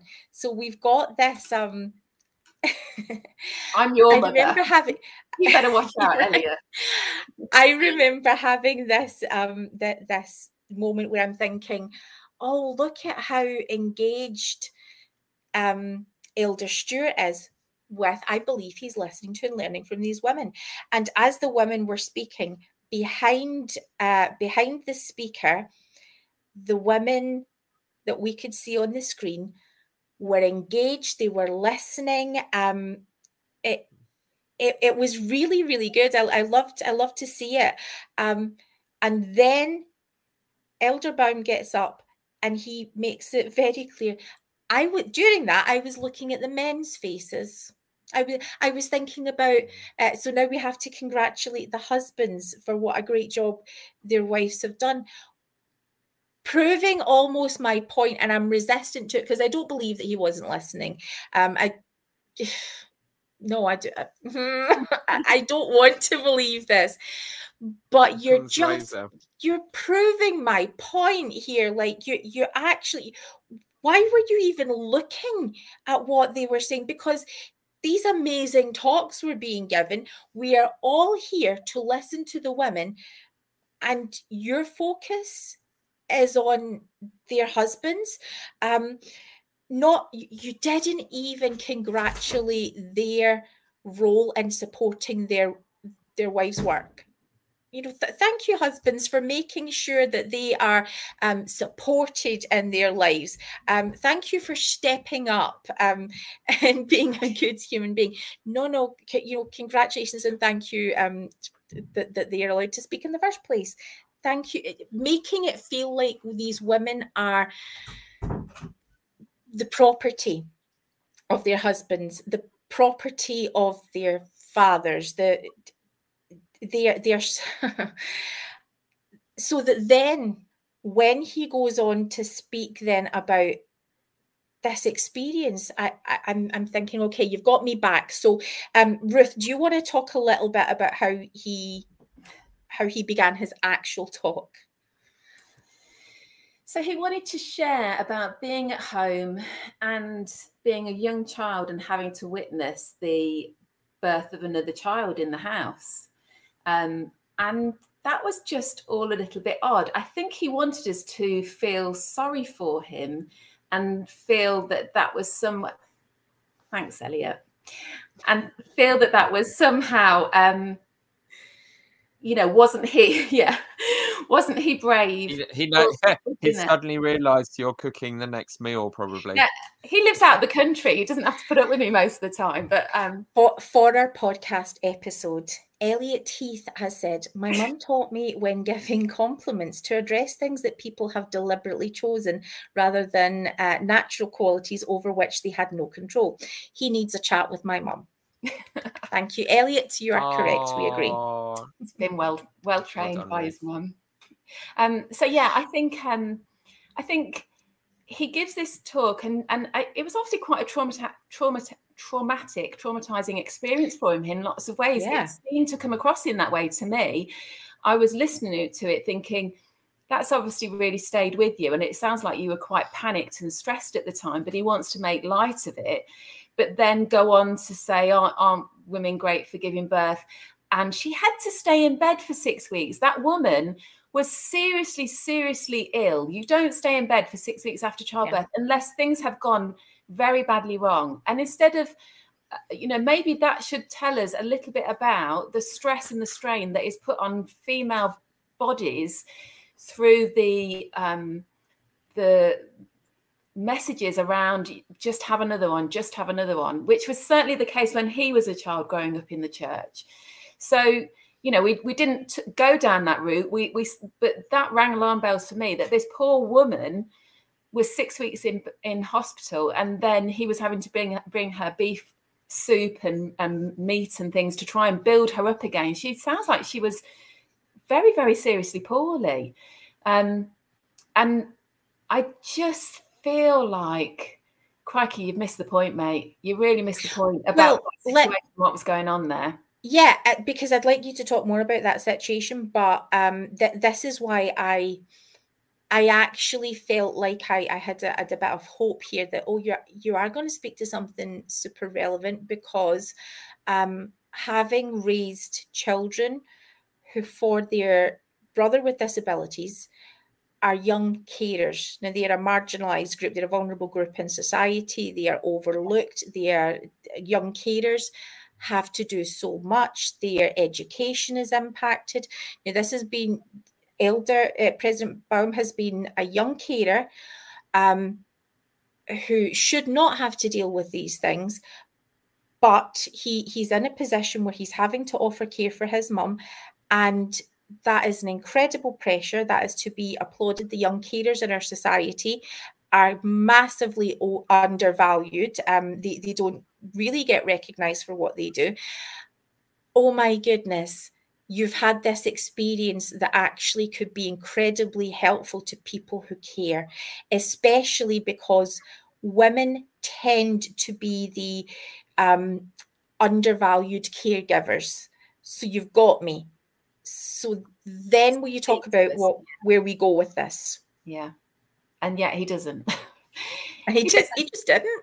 No, he doesn't. Yeah. So that happens about lay aside things of the world. Don't worry about the worldly problems. Mum's now got Alzheimer's, but I take her a piece of beef to remind, because that's what I had to take when I was a child because she was so very poorly.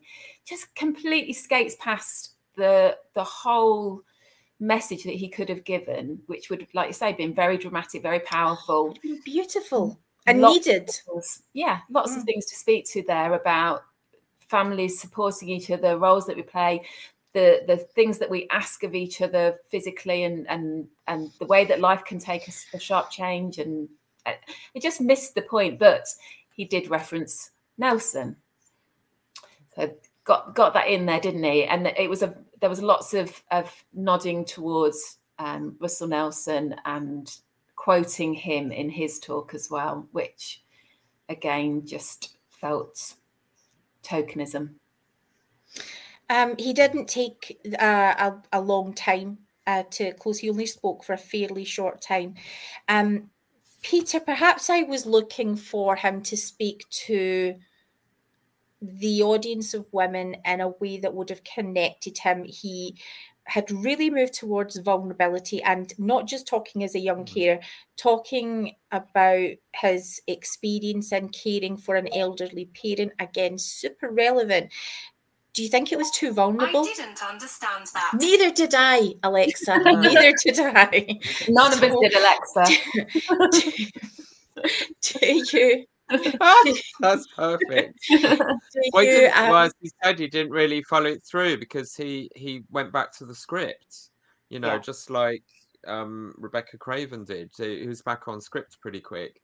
And I thought he was going to announce a social media fast for women, like where he started with the language, right, which is, we hear a lot now, which is the paranoia about leave the world, stay away from the world, switch all that off, only listen to the prophet, which Wendy's been pumping out and Nelson and others have as well. I genuinely thought, I was like, oh my gosh, you are kidding me. You're about to tell the women switch social media off so they don't get connected to the real world anymore and stop having a voice.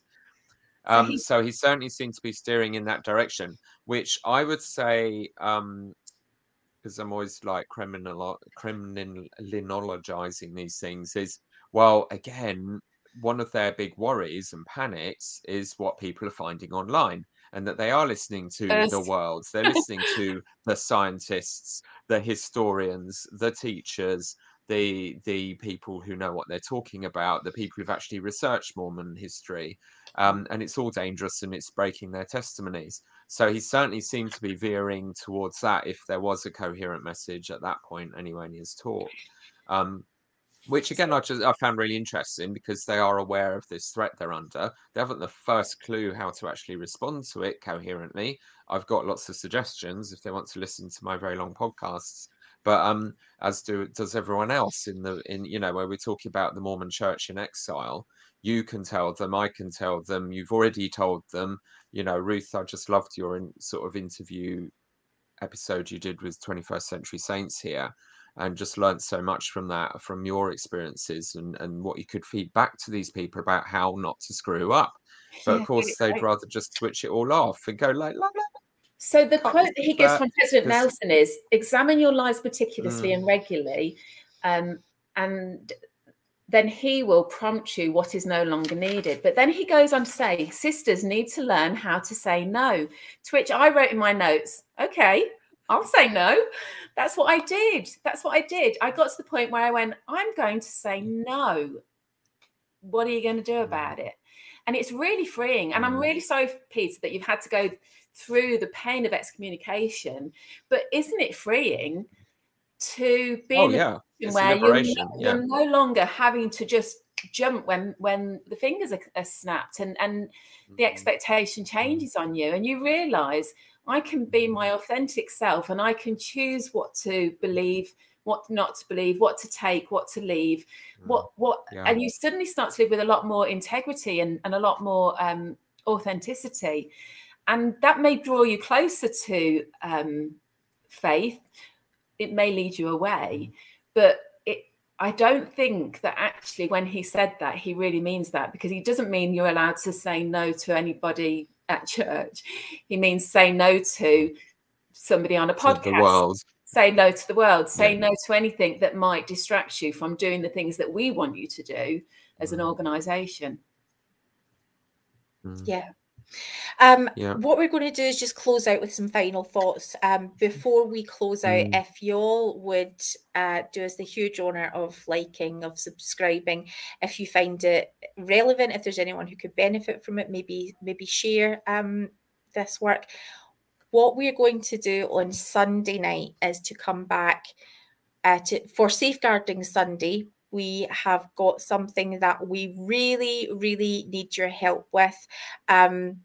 We hope you'll be able to join us for that. We should be broadcasting right after Nemo's show. It will be a short broadcast, but if you can join us, that would be incredible. But also next week, we're going to be joined by Mormon Civil Wars Peter Bleakley.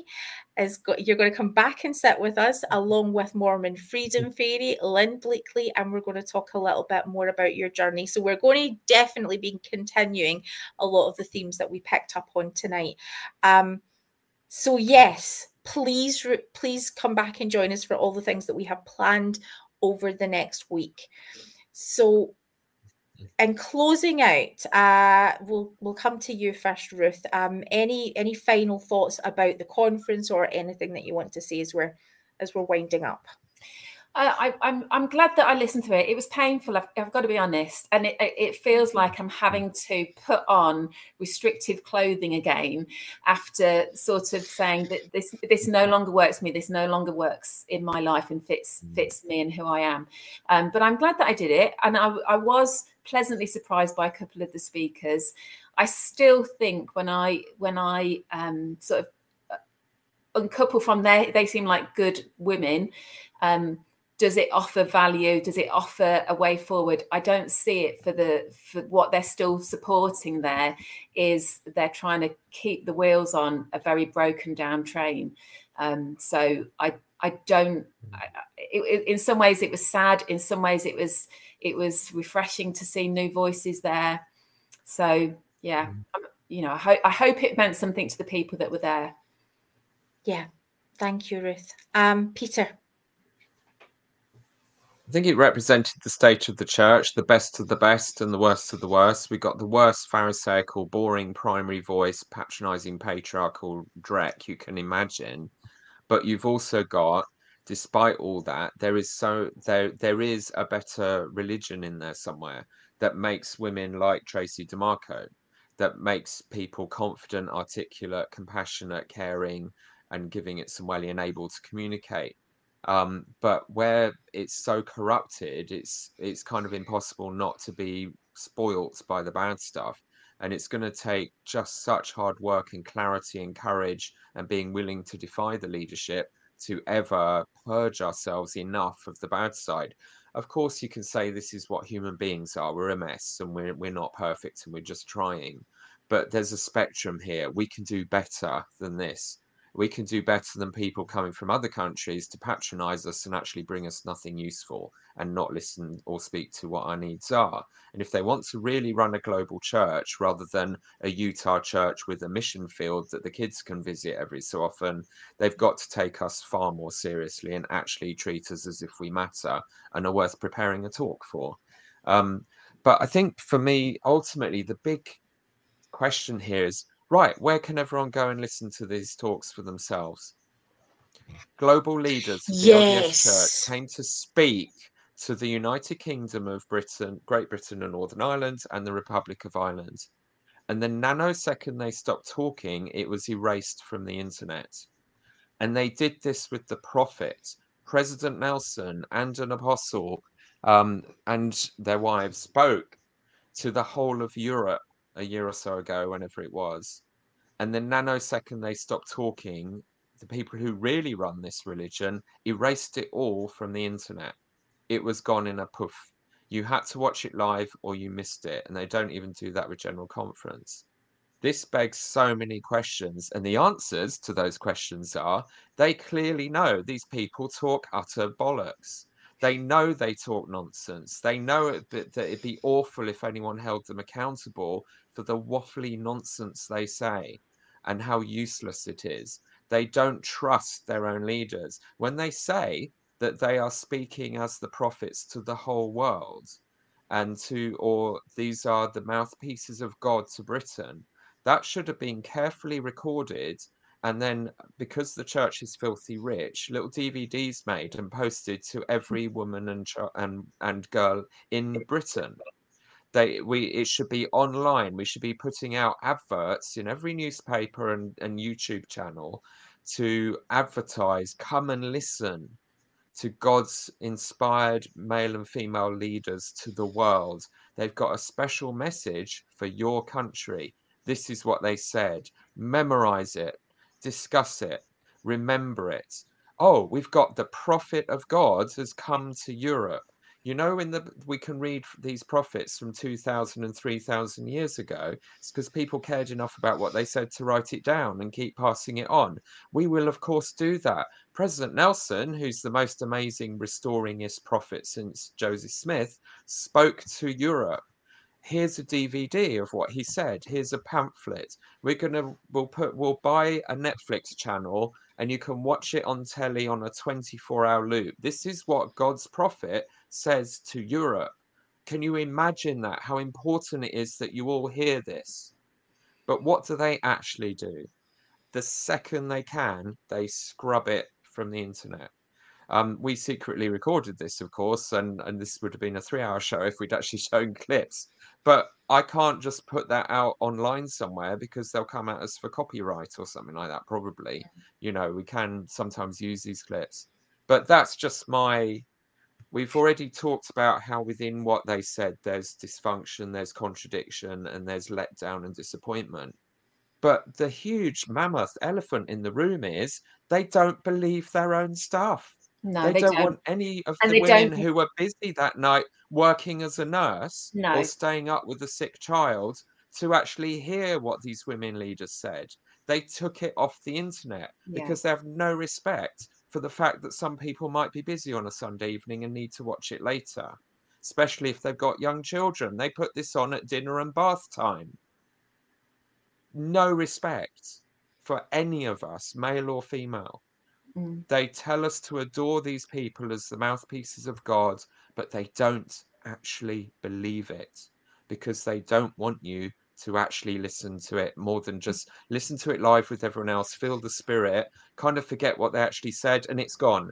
Warm fuzzies accomplished, nothing substantial. And they don't care that half the population simply weren't able to hear it that evening live because of other things going on. Yeah. It shows the empty. They don't mean it. We know that they don't mean it when they're saying we want everyone to listen.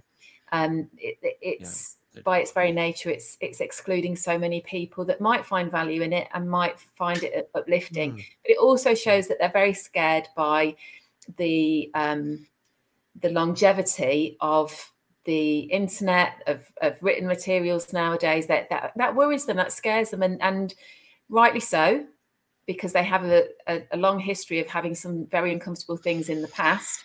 However, you know, take your time, say what you want to say, and we can all live with a few people being human and speaking out of turn, saying the wrong words. Yes. The message is what's key, and we can deal with human frailty. What we can't abide is when you try to obfuscate what the true message is from your church. Don't tell us this is for the world and you're the prophet of the world, and then hide behind all of these layers of lawyers and double speak and hiding history and all of those things.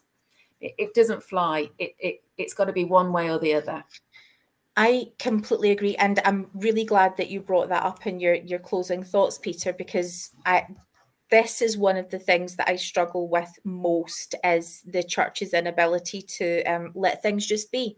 One of the reasons that we do this live is not just because I'm super lazy and can't be bothered editing that, but also because if we say something, then I'm going to stand by it. But also, I've said loads of things in this show that I actually would have filtered out, that I maybe have regrets about later on. And I've spoken to those regrets. Because we need to talk about them.